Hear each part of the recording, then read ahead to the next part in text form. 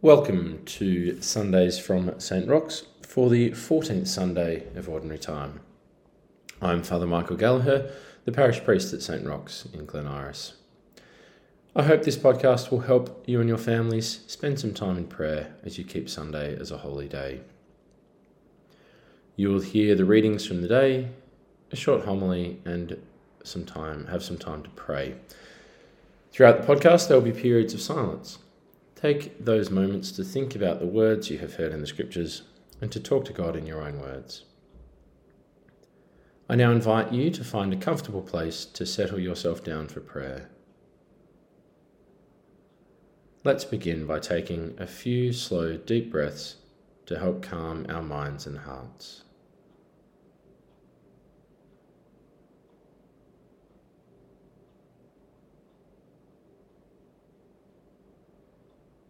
Remember that you are in the holy presence of God, that He sees you, that He hears you.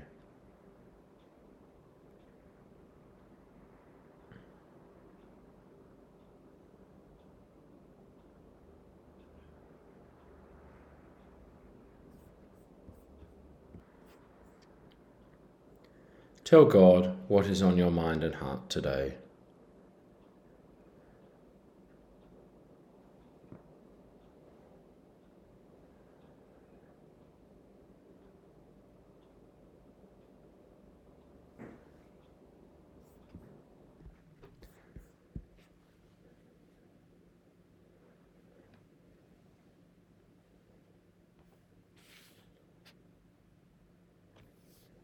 In the name of the Father, and of the Son, and of the Holy Spirit.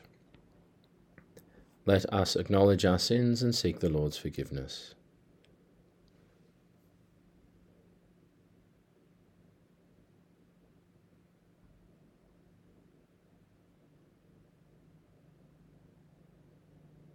You are sent to heal the contrite of heart.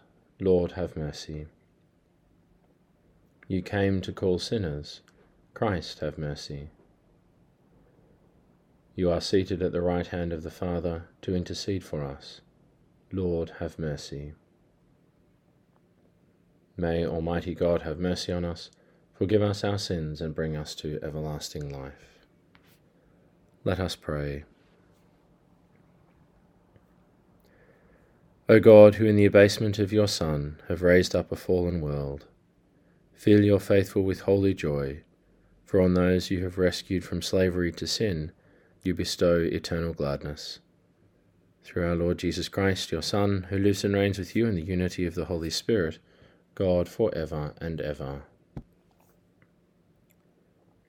A reading from the prophet Ezekiel.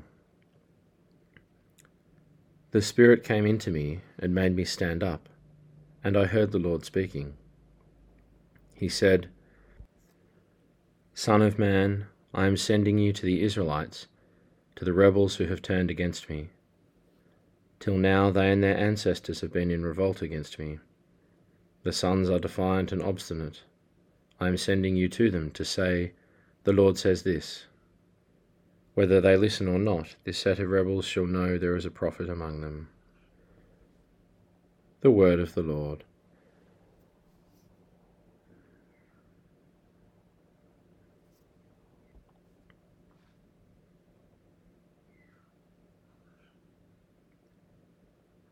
Psalm 122. To you have I lifted up my eyes, you who dwell in the heavens. My eyes, like the eyes of slaves, on the hand of their lords, like the eyes of a servant on the hand of her mistress. So our eyes are on the Lord our God, till he show us his mercy. Have mercy on us, Lord, have mercy. We are filled with contempt. Indeed, all too full is our soul, with the scorn of the rich, with the proud man's disdain.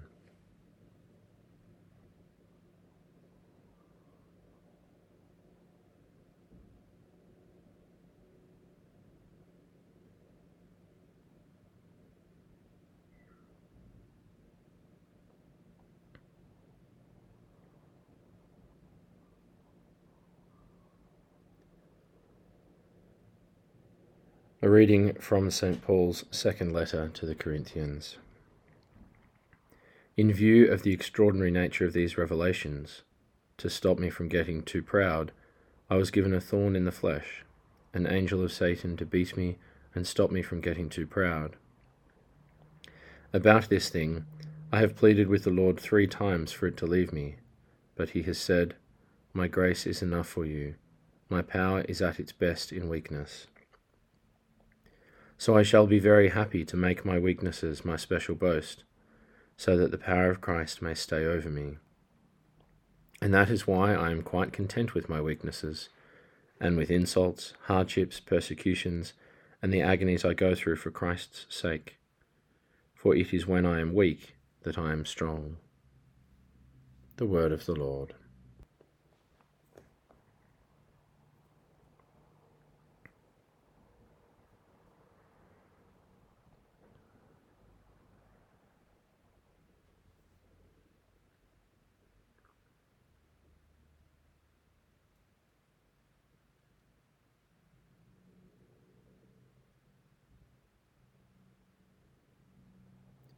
A reading from the Holy Gospel according to Mark. Jesus went to his hometown, and his disciples accompanied him. With the coming of the Sabbath, he began teaching in the synagogue, and most of them were astonished when they heard him. They said, "Where did the man get all this? What is this wisdom that has been granted him, and these miracles that are worked through him? This is the carpenter, surely, the son of Mary, the brother of James and Joseph and Jude and Simon. His sisters too, are they not here with us?" And they would not accept him. And Jesus said to them, "A prophet is only despised in his own country, among his own relations and in his own house." And he could work no miracle there, though he cured a few sick people by laying his hands on them. He was amazed at their lack of faith. The Gospel of the Lord.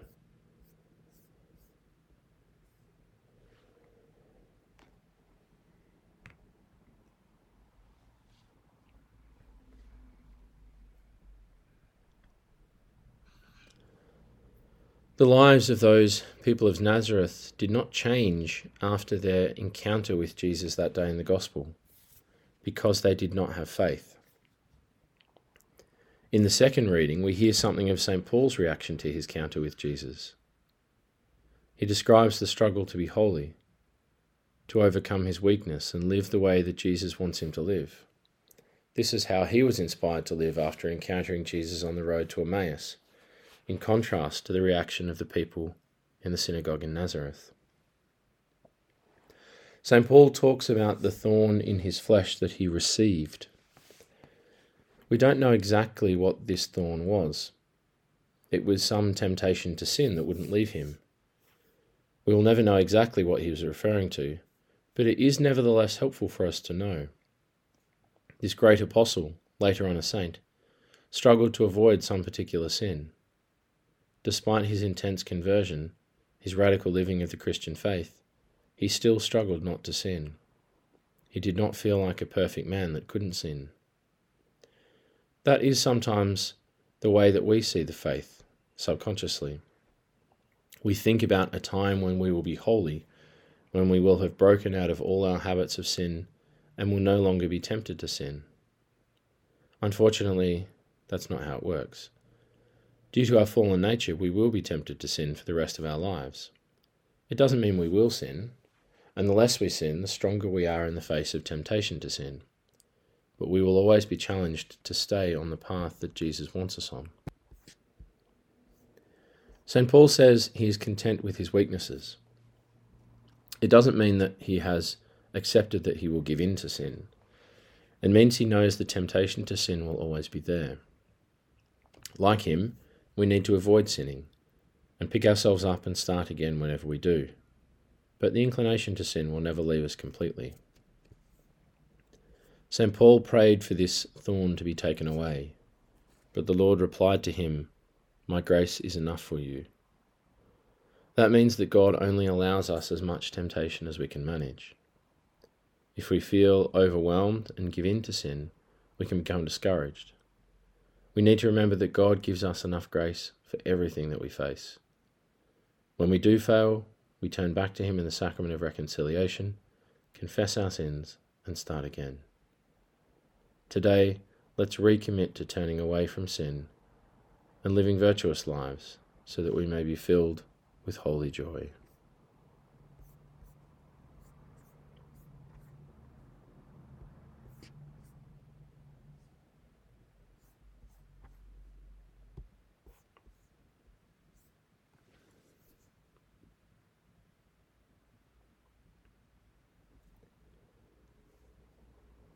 Take a moment now to think of what you need to pray for today and the people that you need to pray for, and offer these prayers either out loud or in silence.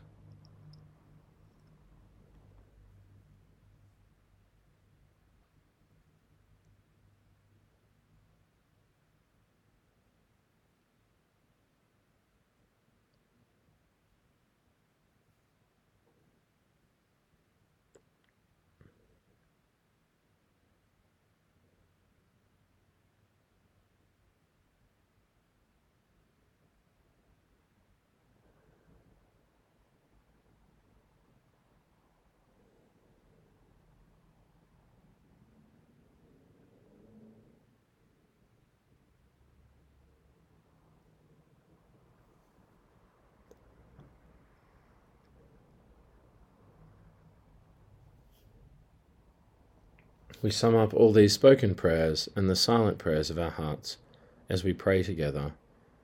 Our Father, who art in heaven, hallowed be thy name. Thy kingdom come, thy will be done, on earth as it is in heaven.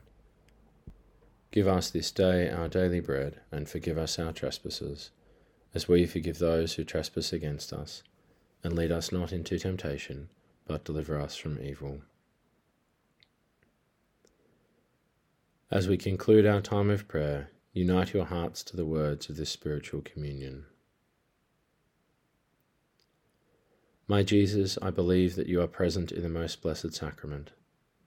I love you above all things, and I desire to receive you into my soul. Since I cannot now receive you sacramentally, come at least spiritually into my heart. I embrace you as if you were already there, and unite myself wholly to you. Never permit me to be separated from you.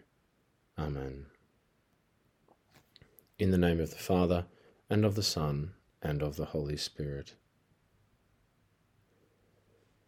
Thank you for joining us in prayer this Sunday. We hope you join us again next Sunday. God bless.